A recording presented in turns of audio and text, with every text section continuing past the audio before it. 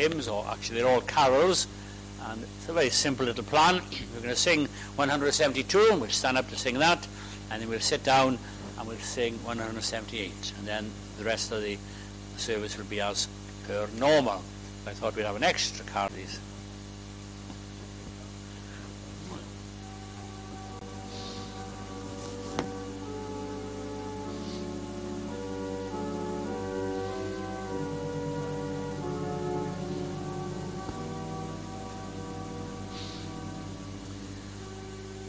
Oh, come, all ye faithful, joyful and triumphant.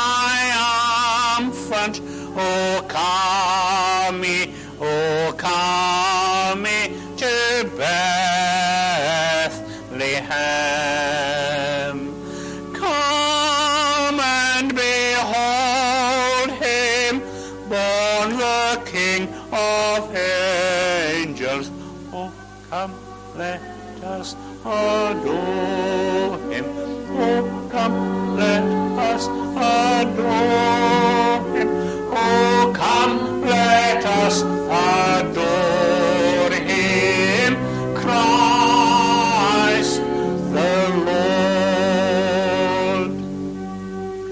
God of God, light of light, lo, he abhors not the virgin's womb. Very God, begotten, not created. Oh, come, let us adore him.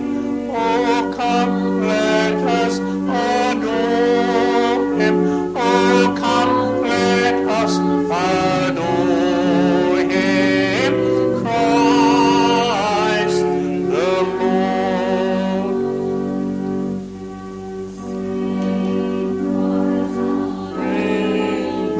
Angels sing in exultation, sing all ye citizens of heaven above. Glory to God in the highest. Oh, come, let us adore him. Oh, come, let us adore him. Oh, come, let us adore him. Christ the Lord. Yea, Lord, we greet thee on this happy morning. Jesus, to thee be glory given. Way of the Father, now in flesh appearing. Oh, come, let us adore him. Oh, come, let us adore him. Oh, come, let us adore him. Christ the Lord. Amen. Just before the sing the next one, I just realised I haven't given any notices. Not there's many enough to give, but what I need to say is there'll be no meetings here now, not Thursday, not Christmas morning. Next services, God willing, will be next Sunday, and we expect Robin and Gary to take the services. So that's next Sunday, God willing. Thank you. If you'd like to turn to 178, 178. See amid the winter snow born for us on earth below. See, the Lamb of God appears, promised from eternal years. Hail, thou ever blessed morn. Hail, redemption's happy dawn. Sing through all Jerusalem, Christ is born in Bethlehem. Please remain seated to sing this.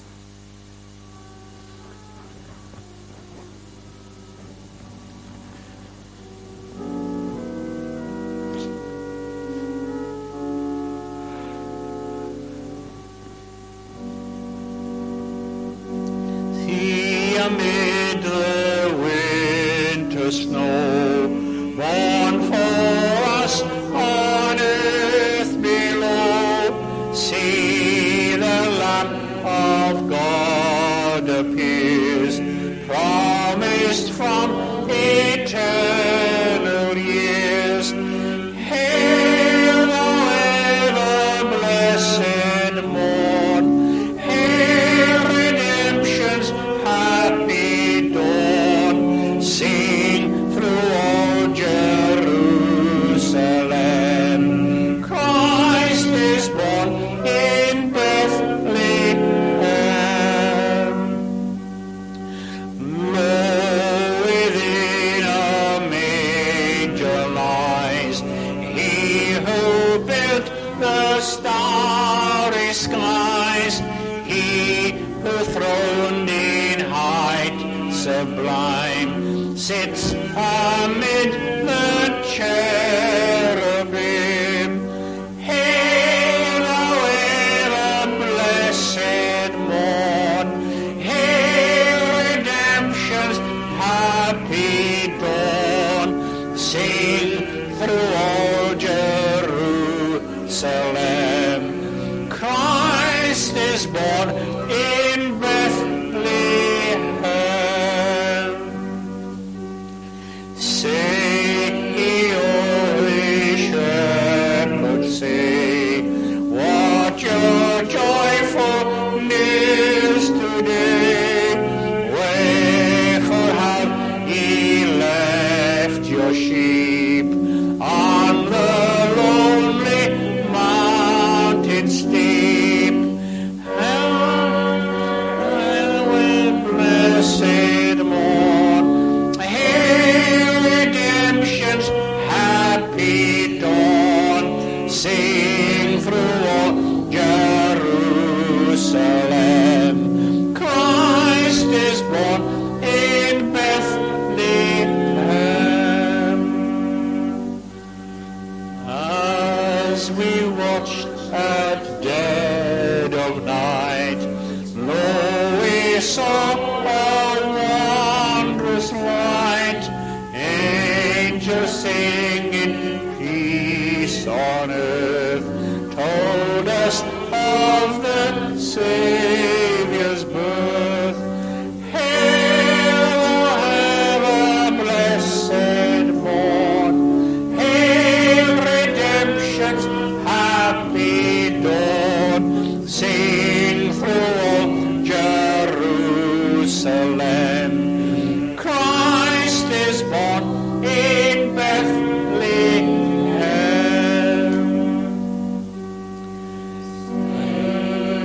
Infant all divine, what a tender love was thine, thus to come from highest bliss down to such a world as this. Hail, thou ever blessed morn. Hail, redemption's happy dawn. Sing through all Jerusalem. Christ is born in Bethlehem.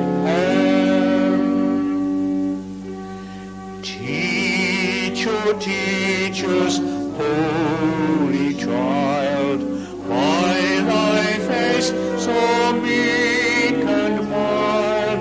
Teach us to resemble thee in thy sweet humility.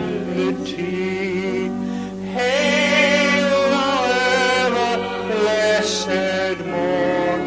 Hail, redemption's happy dawn. Sing through all Jerusalem. Christ is born in Bethlehem.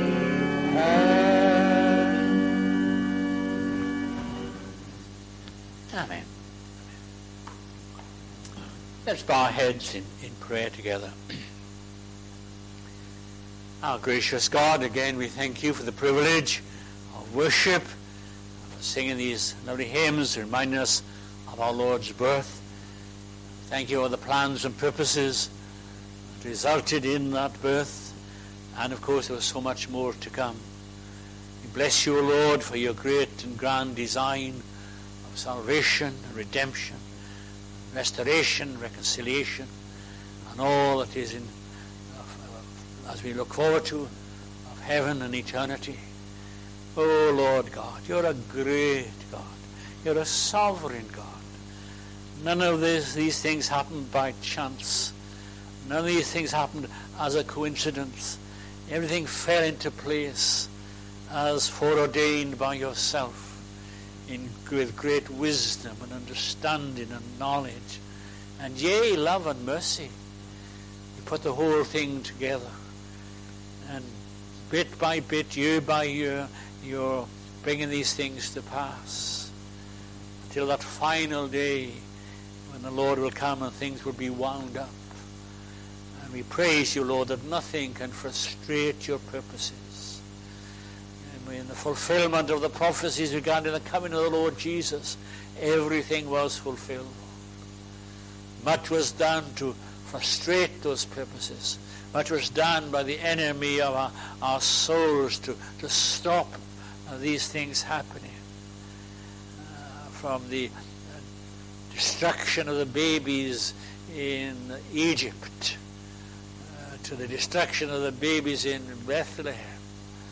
All these imaginations of men and of demons and of the devil himself, nothing but nothing can frustrate the purposes of God. Hallelujah. You will have your way. Sometimes that way seems strange to us. We confess we don't quite understand what is happening. And we read the scriptures and we're surprised at the way things work out. And then we read further and we realize that this actually was for the best. And we see it as we read towards the end of your book. But when things happen to us in our little hearts and in our little lives, sometimes we don't see the end. And it's difficult going through the middle, as it were. But Lord, we trust you. We trust you. We trust you because we believe our times are in your hands. And Lord, we wish them there. We confess that we're only human. We confess we're frail and feeble as dust. We confess that so many occasions we want better times for ourselves.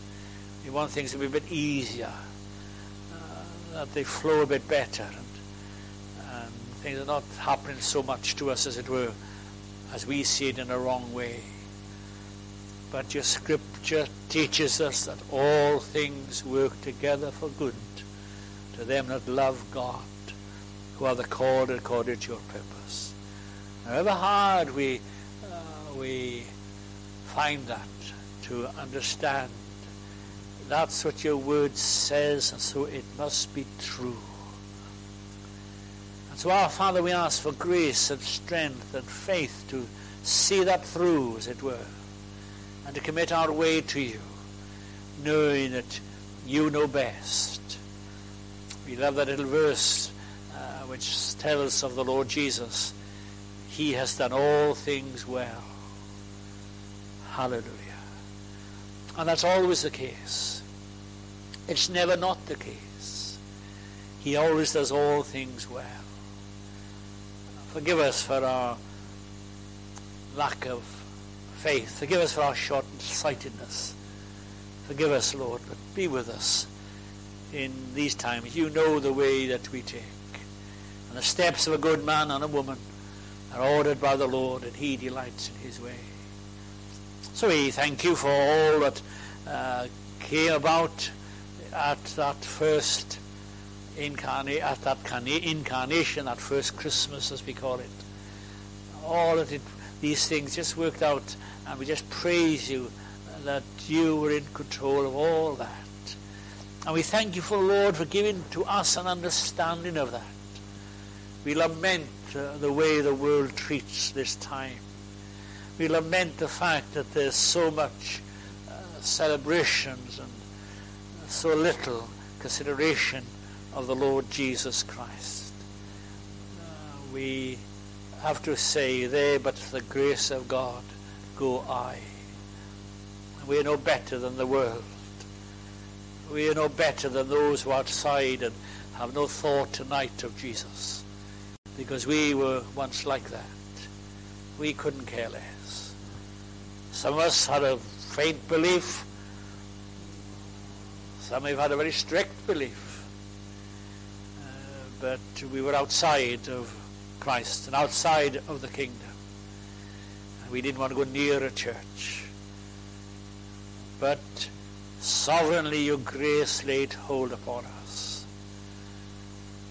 Sovereignly, Lord, you brought us under the sound of the gospel. And sovereignly you opened our eyes to behold the glories of the Lord Jesus. And we discovered two great facts. We were great sinners, and Jesus was a great Savior. And we called unto him for mercy. And he heard us and delivered us and brought us into the kingdom and made us new creations. And all things passed away, and behold, all things became new in Christ. So, Father, we thank you that we want to be here tonight to sing the praises of Jesus. And we want to celebrate his coming as a babe in Bethlehem. We want to thank you for this great plan of redemption. And especially we want to thank you that we are part of the plan. Not of good in us. Not because somehow we are worthy, or somehow we were better than some of the rest of our family, or our friends, or our relatives, or whoever. We were not. But grace laid hold upon us. Free grace, sovereign grace, electing grace laid hold upon us. And has kept us down the years. We haven't kept ourselves. We confess to our shame and to our sorrow. There have been times, Lord, and we've been so dreadfully behaved. We've said things we shouldn't have said. We've done things we shouldn't have done. We haven't said things we should have done. And we haven't done things we ought to have done. Sins of omission, sins of commission. We confess them before you. But you've kept us. We believe that you will keep us. You will never leave us nor forsake us. I give unto my sheep eternal life, and they shall never perish. They shall never cease to be my sheep. They're in my hand, and none can pluck them from my hand. They're in my Father's hand, none can pluck them from his hand. We praise you for our eternal security. And it's all of grace. He who has begun a good work in you will continue it until the day of Christ. So Lord, we pray that you bless us in our little time together. If there are any who are streaming or watching this on the internet or will hear and see a recording, we pray that you bless them, and may they be helped and encouraged and perhaps challenged to consider the truths of God. Hear us, Father, now we pray. Bless those who are not with us and who are near to them, for Jesus' sake. Amen. Amen. Amen. Amen. 179. Silent night, holy night, all is calm, all is bright. Round yon virgin mother and child, whole infant, so tender and mild, sleep in heavenly sleep. 179.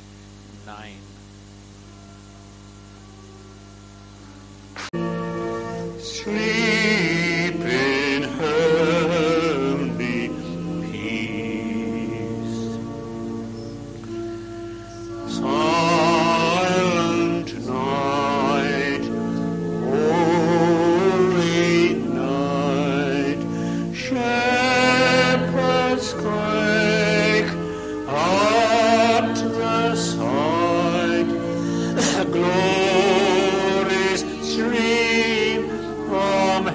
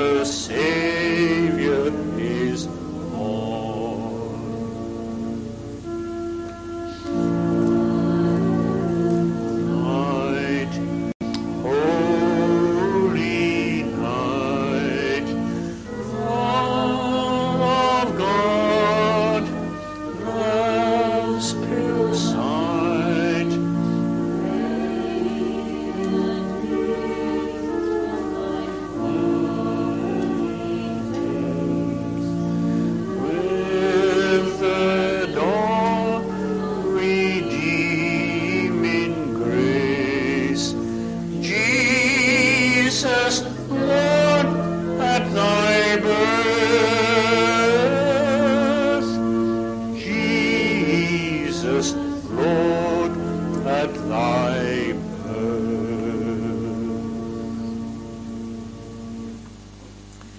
Amen. I've got two readings tonight. One is briefly from the Old Testament, and then one from Matthew's Gospel. So it's Micah, prophecy of Micah, chapter 5, and just the first two verses. Now gather thyself in troops, O daughter of troops. He hath laid siege against us. They shall smite the judge of Israel with a rod upon the cheek.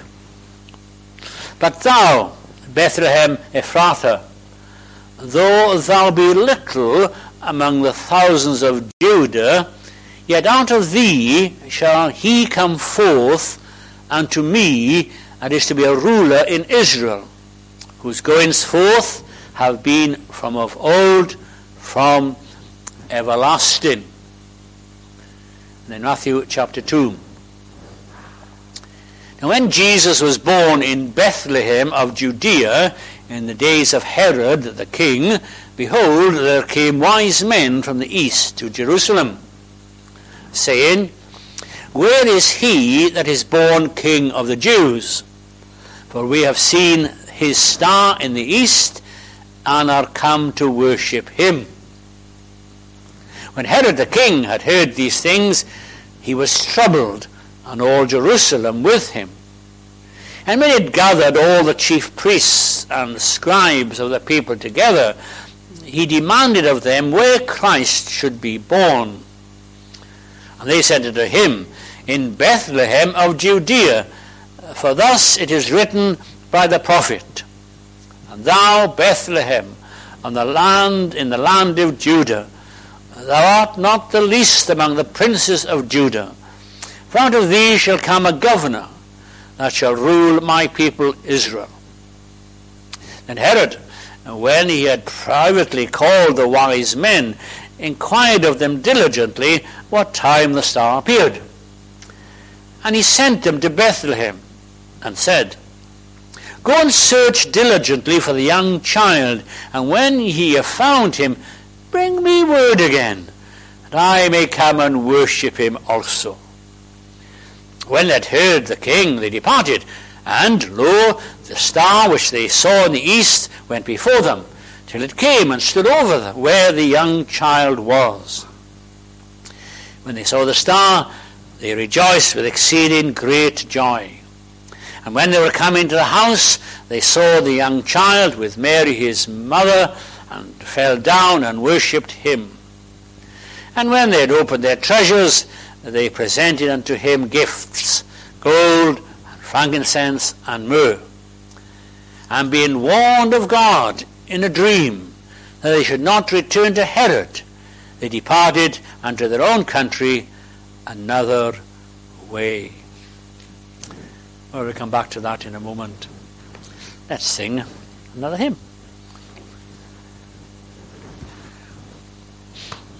(176), and it's no surprise, I'm sure, to see it's O little town of Bethlehem.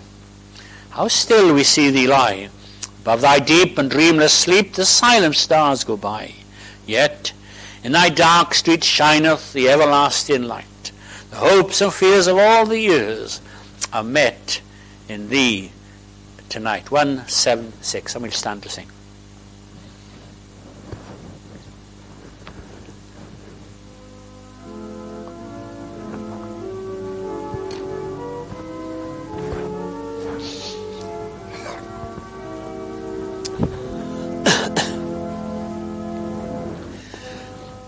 O little town of Bethlehem, how still we see thee lie, above thy deep and dreamless sleep the silent stars go by. Yet in thy dark street shineth the everlasting light.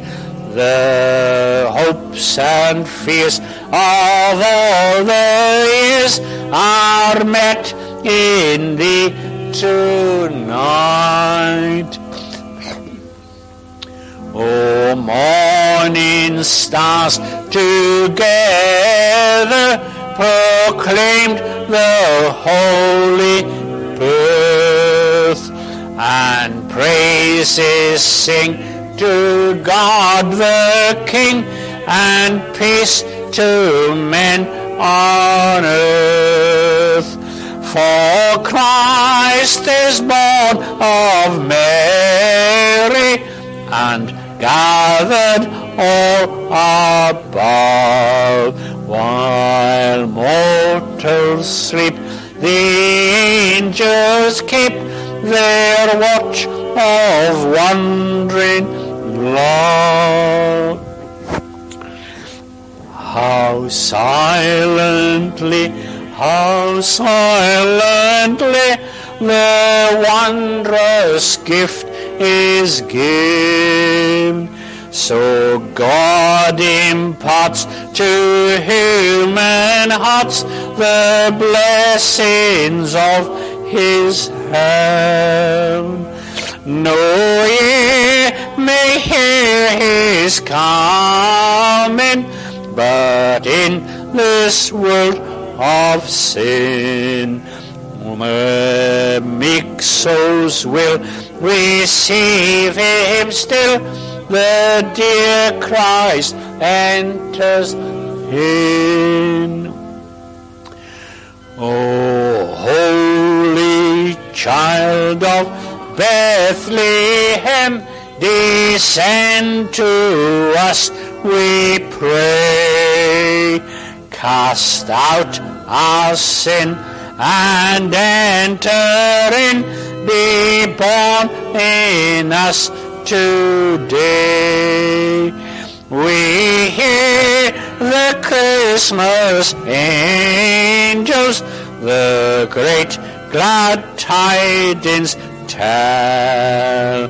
Oh, come to us, abide with us, our Lord Emmanuel.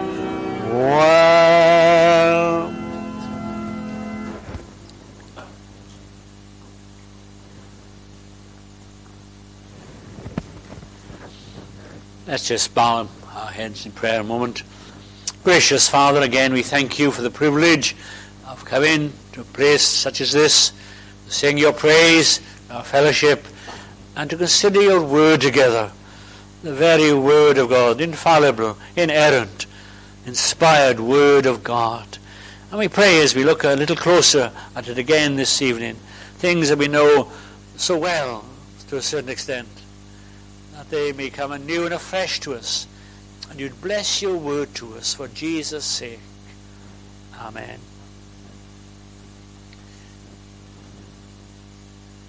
Now, I guess by now that you're used to me asking questions, I trust in a helpful way, of the Scriptures.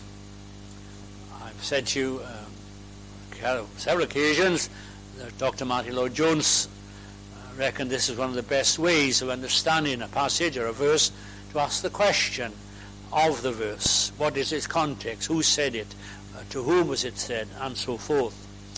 And I had this brief discussion with Simon Green the other Sunday when he was here, and he used a word that I hadn't heard.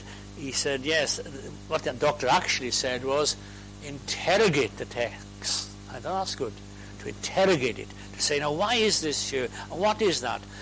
And some things we take for granted. You and I, we've been reading these things about the Christmas story or the birth of our Lord for many years. I guess for me, for more than 60 years.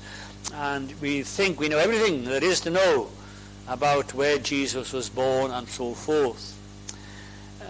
But I stood back a little bit and looked again at this, and I want to think about Bethlehem. Bethlehem. Now, we all know the Lord Jesus was born in Bethlehem. It says it in Matthew, and nobody disputes that, I don't think. And if I said to you, why was Jesus born in Bethlehem? You say, I know the answer to that, because it's mentioned in Micah. And to fulfill that prophecy, Jesus was born in Bethlehem, because Micah said this leader would come from Bethlehem, Judea. But of course, that's not an answer, really, because God doesn't work forwards, God works backwards. What I mean by that is God determined where his son should be born, i.e. in Bethlehem. So then he works backwards and gives a prophecy to Micah. And God determined that Jesus would be born in Bethlehem before he created the world. This was part and plan of God's purpose, that God should be manifest in the flesh, as we said this morning. The Lord Jesus should be born in Bethlehem. There was a purpose in Bethlehem. Now the big question is, why Bethlehem? It could have been anywhere. Could have been Bethany. Could have been Capernaum. Could have been Jerusalem.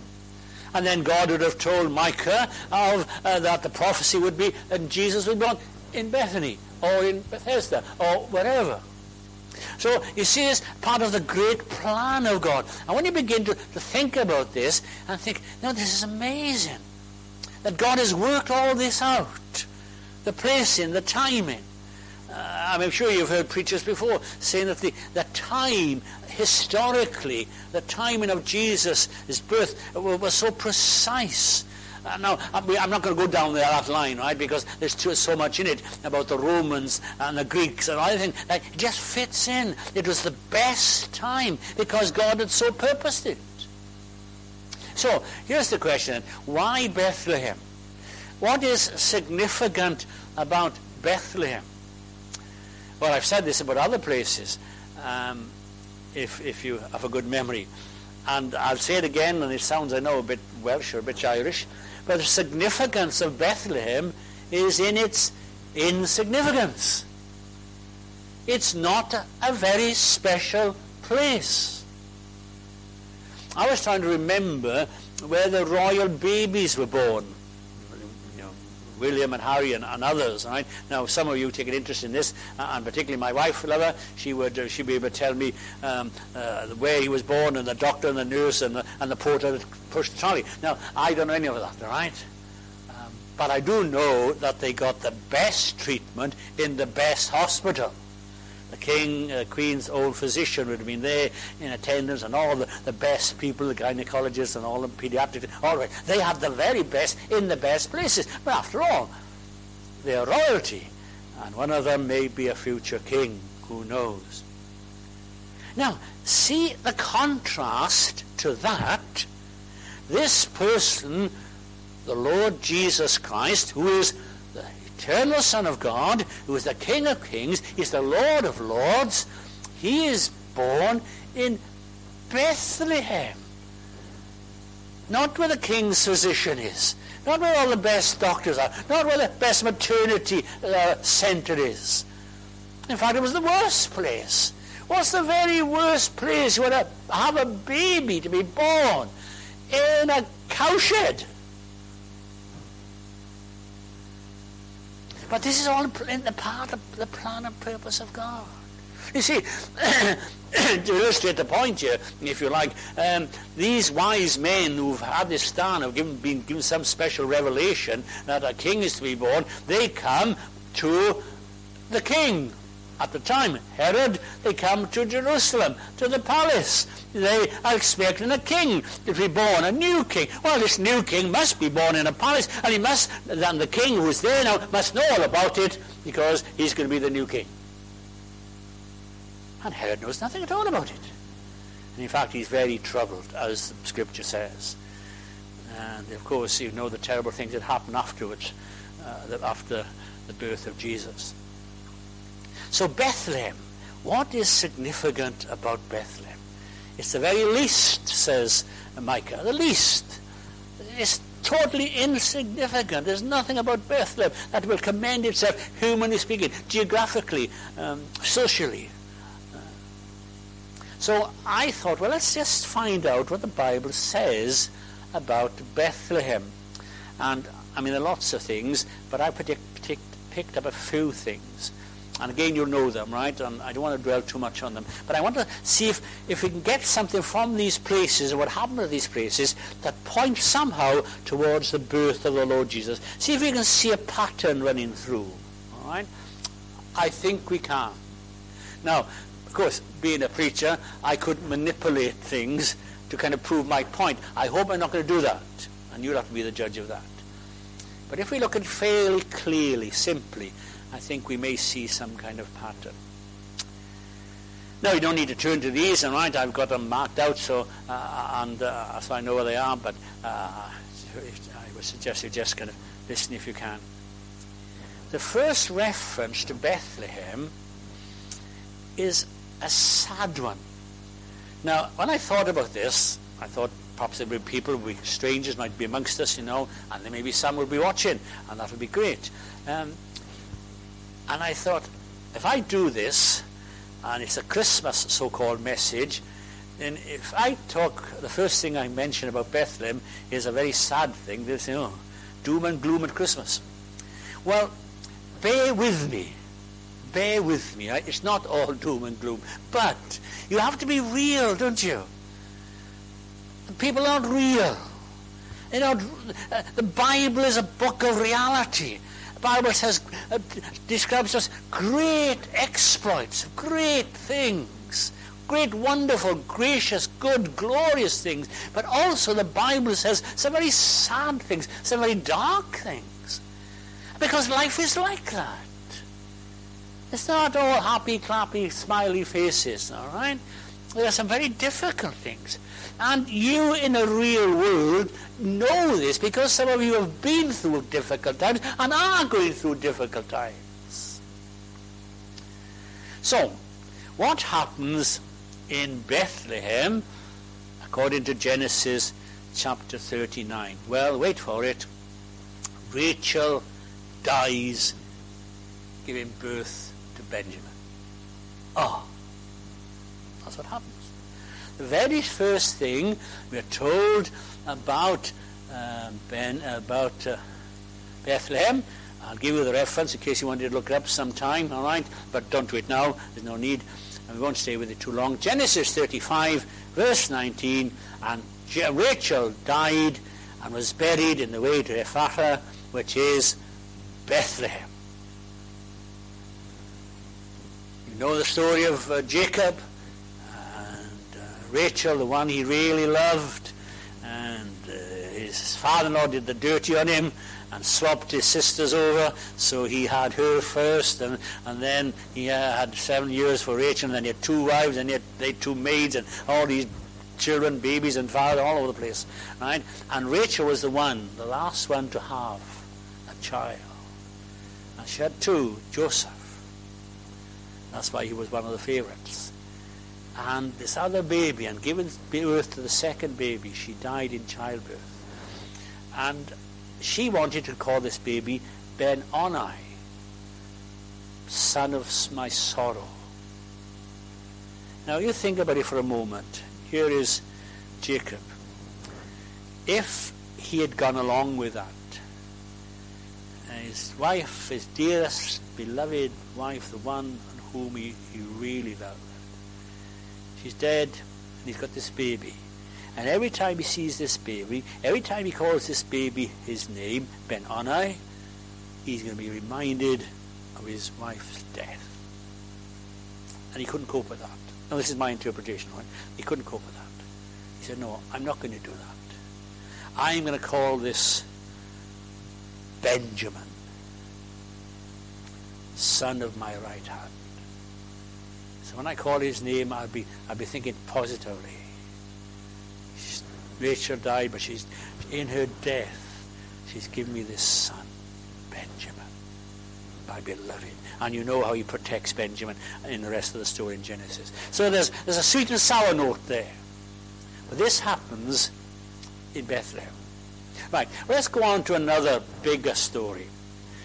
And it's one of the shortest books in the Old Testament, and it's the book of Ruth. Now we like the book of Ruth. Well, I like the book of Ruth. It's a lovely story. Eventually, because it starts off with a famine. Oh, you say, you've just told us about a death, and now you're going to tell us about a famine. Yeah, I am. Wait for it. So there's a famine in Bethlehem. Now, this is peculiar. Why do I say that? Because Bethlehem means literally the house of bread. So in the house of bread, in this land, right, there's a famine.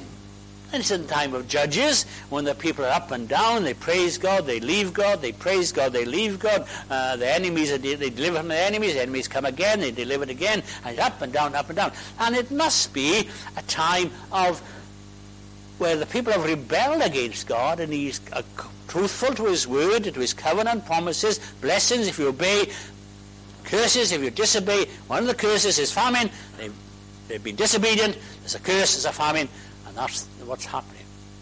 And there's a man who, from Bethlehem, Judah, he says, I can't cope with this. I've got a wife, I've got 2 sons. We're going to leave the land of promise, leave the covenant land, and go off to Moab, to the pagans in Moab. And he's there with his wife, his 2 sons, and they married 2 Moabites. So they have married 2 pagan girls. Not good. And then Naomi, her family falls apart. Promise of a new life, husband, sons, daughter-in-laws. Everything is going well. And then, bang, her husband dies. But she's got 2 sons. And their wives, possibly grandchildren. And then one son dies. And then the other son dies. The 3 men in her life, dead. Oh, her little life collapses.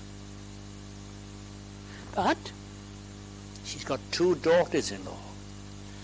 So that's all bad news. But they are Moabites. She's told them about the God of Israel, Jehovah, but they're still really pagan at heart. And she says, listen, girls, I'm going home. I've heard that the Lord has visited his people in Bethlehem. And therefore, I'm going to go back to my people and back to my God. And you stay here. And make lives for yourself here. And seek a husband and have a family and worship your gods here. And they say, oh, no, Mom, no, we'll go with you, we'll go with you. And they go out a little way, and then one of them says, perhaps I'll stay. Yes, that's a good idea, you stay. And then you have this famous conversation with Ruth. She says, you stay. No. Entreat me not to leave thee. Remember that? Entreat me not to leave thee. Where you go, I will go. Where you lodge, I will lodge. Your people shall be my people. Your God shall be my God. Where you die, I will die. Wow, isn't that something? It's wonderful, wonderful. And so they go off together. And providentially, see how God is working these things out. Providentially, they arrive at the time of harvest. Now, bear in mind, you have 2 widows, an older woman and a younger woman, but both widows. What work can they do? What can they do? They've got no money. She possibly went back to the old house, if it was still there, or the farm, whatever it was. So Ruth's mother said, well, listen, you need to go out and gather some grain in.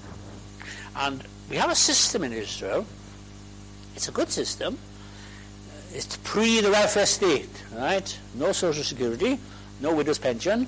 But God in his law had provided for widows and the poor.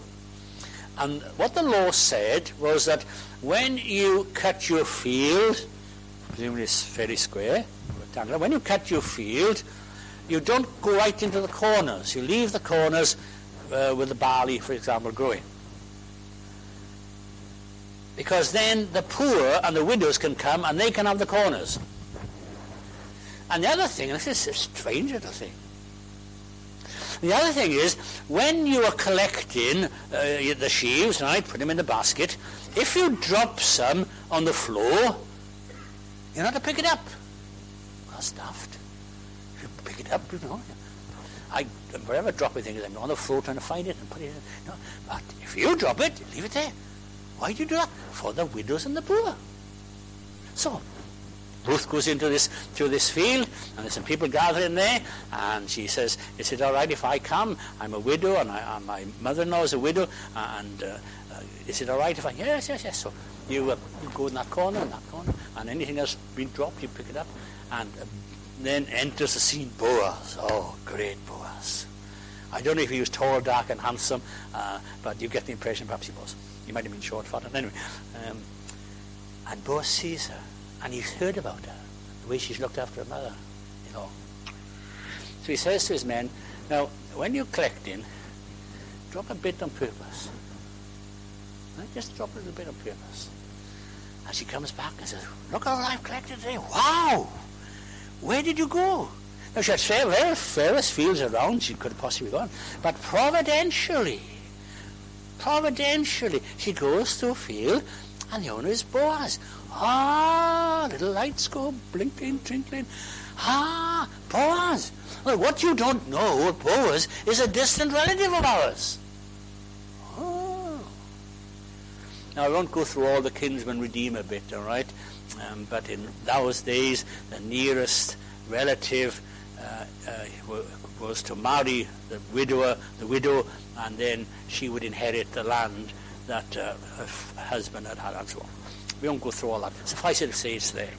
So Boaz, and he's always interested in this Ruth, and he determines that he should be her husband, she'd have a wife, but there's somebody else a bit closer, so we've got to deal with that. And there's all this business of the person is given the first refusal, if you like, and and then he explains that if you have the land, you'll have to have her as well. Oh, I don't know about that. And then Boaz finally marries her. Hooray! And all this happens in Bethlehem. Now you say, well, it's a nice little story, but what on earth has it got to do with Jesus being born in Bethlehem? Well, let me tell you what it's got to do with. Because Ruth has a little baby. Hooray. All right? And this little baby, let me just get it here. All right, this little baby is called Obed. Okay? Then Obed, he had a little baby. And then a baby called Jesse. All right? Wait for it. And Jesse had a little baby who was called David. Who became King David.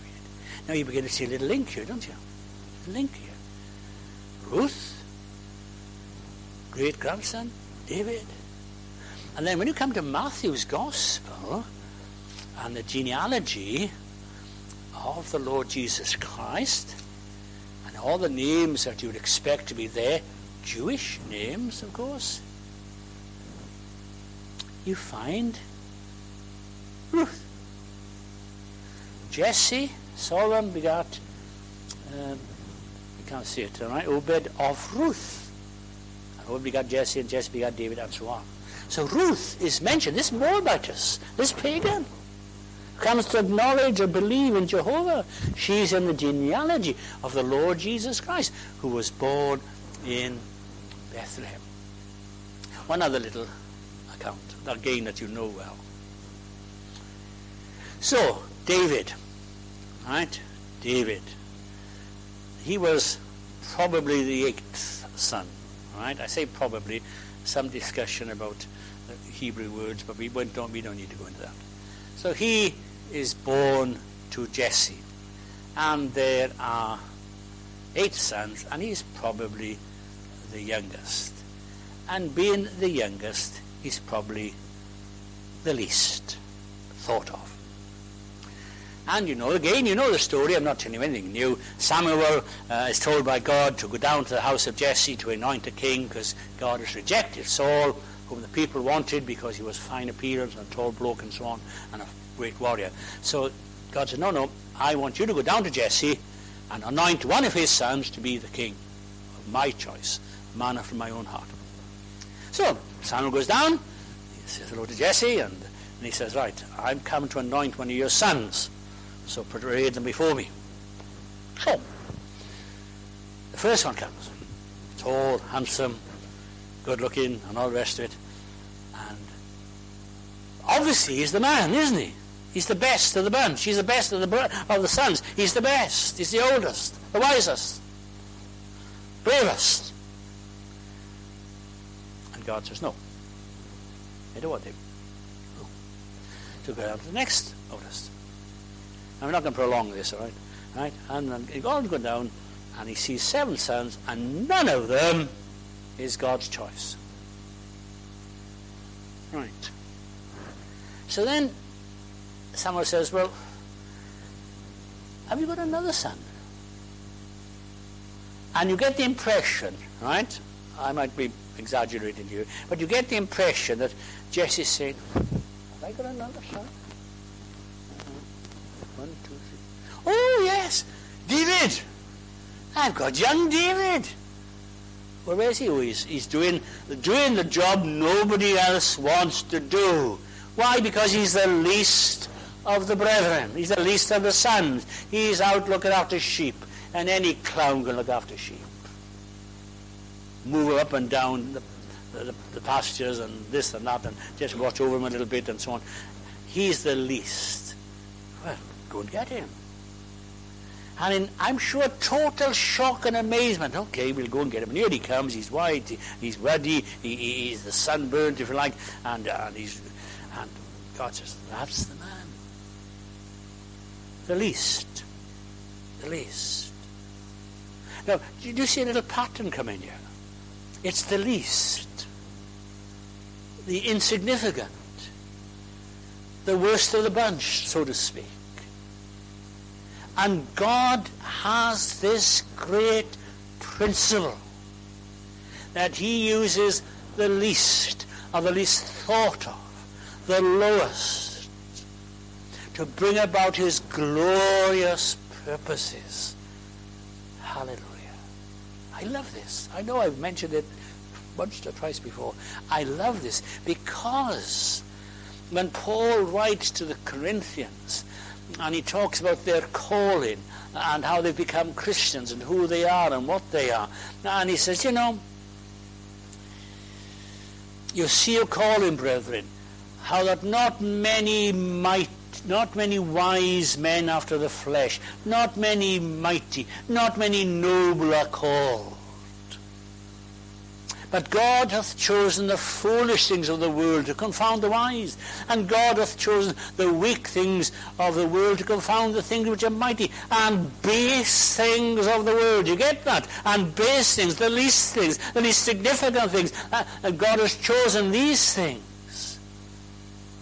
The things which are not, to bring to naught the things that are. That no flesh should glory in his presence. This is great. This is great. Here's this mighty giant Goliath. Was he about 9'6" or something, right? And the brothers, David's brothers, are warriors, seasoned warriors. None of them are going to take him on. And David, the least, he comes along without any armor. And what has he got? He's got a slingshot and 5 pebbles. And you've got to laugh. Forgive me for laughing, but you've got to laugh, haven't you? This is a teenager probably. 5 pebbles and a slingshot. And this is 9'6" fella, great big bloke, with armor and a spear and all the rest of it. And he looks at him, and he said, "What? Have you sent a dog to find me, or a flea of a dog, with disdain?" And David just looks at him and says, "Bring it on. Bring it on. You come to me in the name of your gods and so forth. I come to you in the name of the Lord of hosts." You see what David is doing? He's saying, God can do this. I might be as small can be. I can be the size of a flea on a dead dog. But that doesn't matter, because God is great. And God is glorious. And God can do it.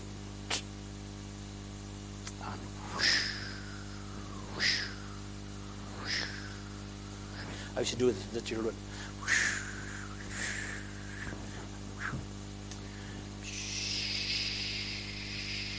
Boom. I loved him in there.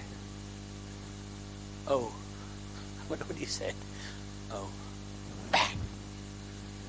God did it. God did it.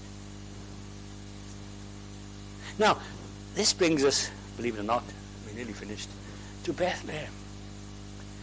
God determined that the least place in the whole of the land is where his son should be born. And he was regarded by some as the least person imaginable to be a savior. Meek and lowly at heart. He's a carpenter, for goodness sake. Some wouldn't even regard it as a proper occupation. And yet here he is, the most important person that ever lived and ever died, and rose again. This is the Saviour of sinners. There's no one like him. No one to be compared to him. He was rich, yet for our sakes he became poor, that we through his poverty might become rich. What a glorious Saviour. He can save, he can save the chiefest of sinners, the very worst of sinners, the best of sinners, if you want to turn it upside down. Anybody and everybody, he can save. Because he who descended, he who was God, he who took to himself the form of man, made him fashion like a man, he who was obedient unto death, even the death of the cross. God has highly exalted him and given him a name which is above every name. At the name of Jesus every knee shall bow.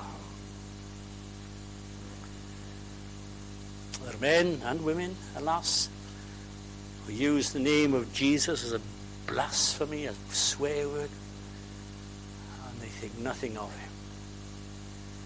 And one day, sooner than they think, they will stand before him in judgment. And they will shout, and they will blaspheme all they want. Depart from me, I never knew you. Just get away from me. But to those that come to him, all who come to me, nobody who comes to me I will turn away. The very least of people, whoever you are, whatever you are, you come to me, says Jesus, and I will receive you. You come in repentance, you come in faith, you come and trust me as a Saviour who's died for sinners and risen again. You come to me and I will receive you. Whatever you are, whoever you are, I will receive you, because that's the kind of Saviour I am. I'm a Saviour of sinners. I didn't come to call the righteous to repentance, but sinners. I've come to seek and to save that which was lost.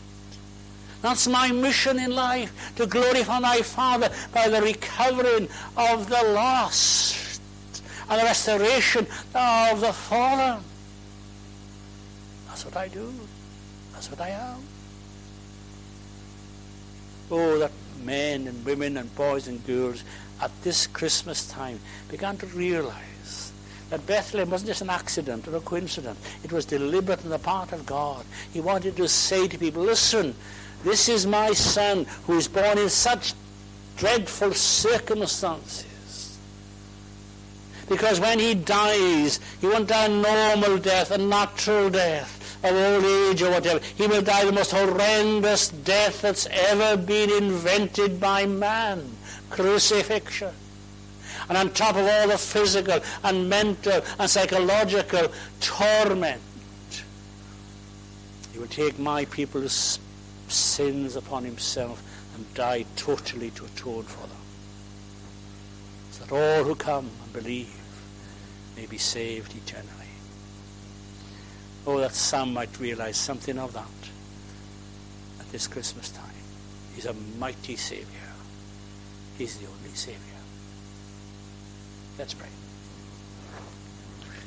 Father, we thank you for our brief look at Bethlehem. We believe that it is all in the purposes of God, that this should be the place where the Son of God was to be born. We've thought a little bit about it. I'm sure there's much more we could have thought and much more we could realize. But we thank you he was born at Bethlehem. No significance of itself, but made significant in the purposes of God, that the Son of God was born there. We confess, O Lord, that we are not very significant. We may think we are sometimes, but we're not. But once we trust in Christ, we are significant, because we then become the people of God, kings and priests unto God, precious in the sight of the Almighty. Hallelujah. Bless your word to us tonight, for Jesus' sake. Amen. Amen, amen, amen. Let's sing, Hark the Herald Angels Sing. Now, I don't know many of you noticed this morning, but I noticed that there was an extra verse for Angels from the Realms of Glory. And there's an extra verse here. I say extra verse, it's obviously originally there, but most hymns, or versions of hymns, end on verse 3. But we've actually got an extra verse, verse 4. And it's in the book, so let's sing it. All right? So we'll sing all the verses of 171. Hark the herald angels sing, glory to the newborn King. Peace on earth and mercy mild, God and sinners reconciled. Joyful all ye nations rise, joy in the triumph of the skies. With the angelic host proclaim, Christ is born in Bethlehem. Amen. 171.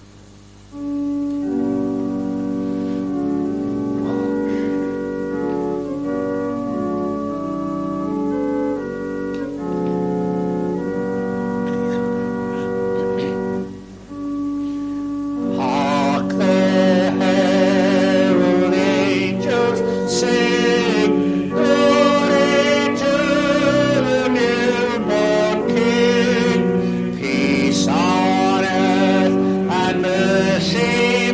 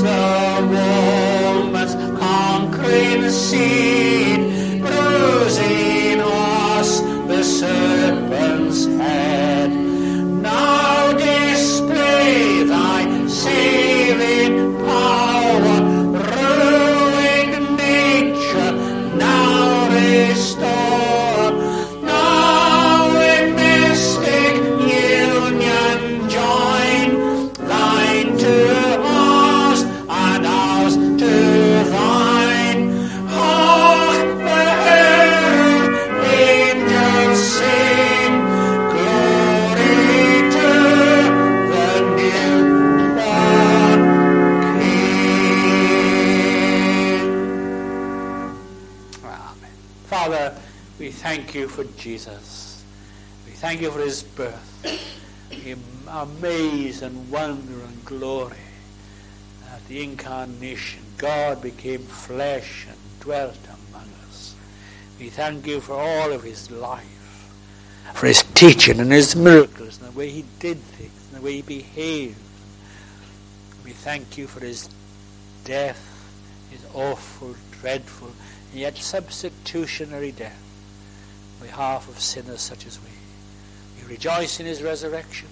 We praise you for his ascension, intercession, and we look forward to that day when he will come again, and all will know that he indeed is King of kings and Lord of lords, to the glory of God the Father. And now with the grace of the Lord Jesus Christ, the love of God the Father, the sweet fellowship of the Holy Spirit, rest and remain upon God's people here and everywhere, until we meet again, or until he comes, and then forevermore. Amen.